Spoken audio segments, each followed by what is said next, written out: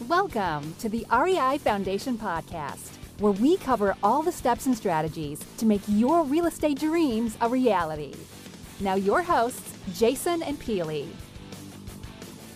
Hi, everybody, and welcome again to the REI Foundation Podcast Live.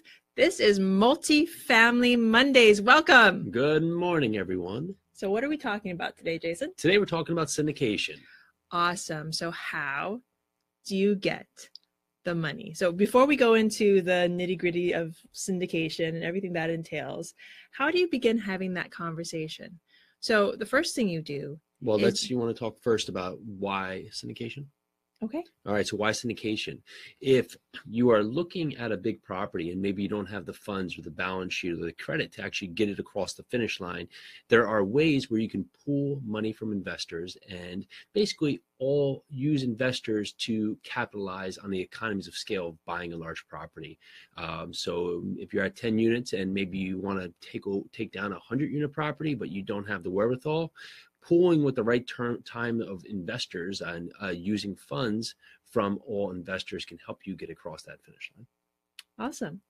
So what I was going to say is what you do is you start talking to people. Just start talking to people. Tell people what you're doing, like on a very, very base line. Maybe they don't know that you do multifamily. Maybe they know you from bartending or from other avenues of businesses that you've had. Tap into that and figure out how you can add value to their life by bringing them into your deal. I find there's two stages. There's the first stage where you have to speak to investors to allow them to know what you're doing, as Peely just spoke about. And then the next stage is actually when you have a deal.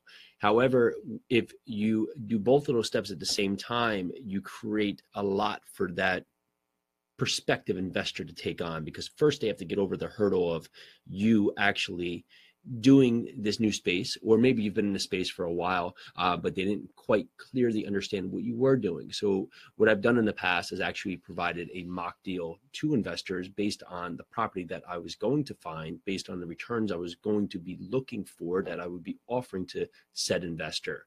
And coming from different backgrounds, this was my foray into making them understand how much time, how much effort, what I was putting in here, and also allowing myself to now become an expert in that field. So they knew that I was taking this track. And so once I got past that hurdle and I was able to size them up and understand what their investment needs were, what their risk tolerance was, what kind of properties they're looking for, what they're looking for in their whole overall investment strategy, I could better understand exactly what I could bring to the table for them.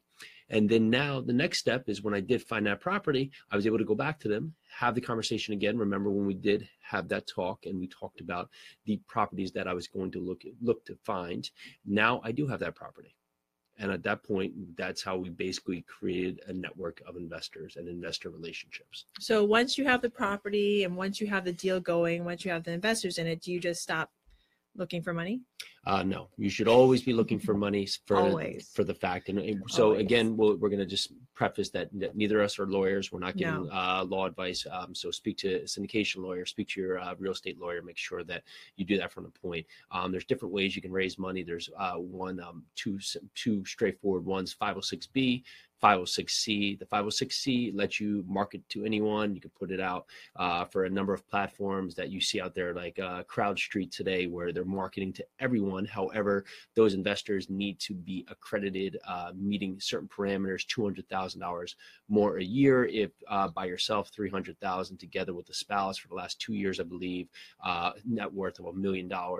If not including your own residence. Or there's also a 506B, which allows you to have 35 non-accredited investors or sophisticated investors. And however, anybody that would be in the 506B has to be someone that has a hands reach relationship with you. So you wouldn't be able to market this out to the open market. You would have to have some pre-existing relationship with that person. And it says that you should have 3 prior touches. However, again, consult an attorney to make sure that you're clear on what that pre-existing relationship actually means. And that sophisticated person actually in line has to have some business sense. And so check your guidelines just to make sure that you're staying within the footprint. Again, talk about all this with a lawyer, find a syndication lawyer, and get on the conversations that you need to start having with people. Always be looking for money. Now, when you talk about money and you're always looking for money, the reason I want to do this because people get very excited for the deal, and you'll get close to actually getting to the point where the deal is going to be set to close. And unfortunately, at that time, someone or others may have a life event or something else that comes up. Their car breaks down, they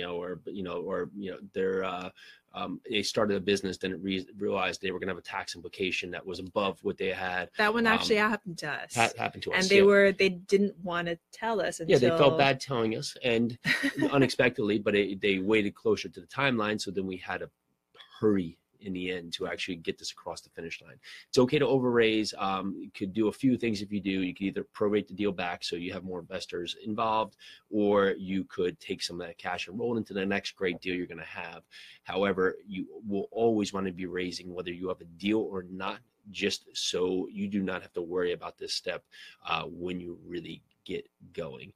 Past that, when you do have this step in place, remember that you're going to now be pitching to these investors, but you also have to have your syndication lawyer provide you with your private placement memorandum and operating agreement. This is basically going to be laying out what the deal is, the risks, concerns, the terms, everything for said investor. And when you bring that to the investor, it's pretty daunting. I mean, it can be 100 to 300 pages, more or less, and it basically can be very overwhelming. And for people out there, a lot of people don't like to read so much, and so they may put this off to the finish line. So what we found to be beneficial for us is you're welcome to have your lawyer read this page and page, come back with any questions. You're welcome to also read this, come back with any questions, have anybody else read this, come back with any questions.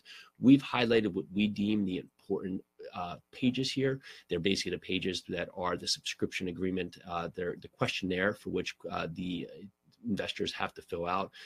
Prime pages in there may lay out the risks, the terms, etc., payment period, actual look of hold period.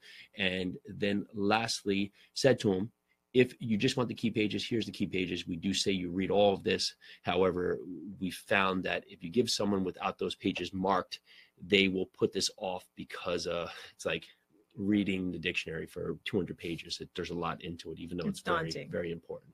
It's daunting. So what did we learn today?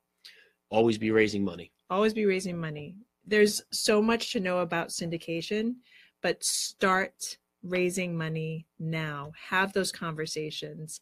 I think that's the hardest part, is having the conversation and then figure out what you're doing with the syndication. And make sure that you speak to a lawyer. I would speak to a few beforehand, just so you can understand what the process is, understand the timeline, because this is not something that, you get the deal under contract, you do your due diligence, you get ready to close, you say, I need this agreement, and they just pump it out in 2 or 3 days. This can be 4, 6, 7 weeks you're going to wait in this agreement. So you need to engage this lawyer quickly and early in the process, but you want to make sure that you know all the steps, you know the questions to ask, and you know what you will expect and get from that said lawyer, just so you're not at the finish line and you still can't have funds actually come across because you still do not have this agreement in place to be able to give out to your investors.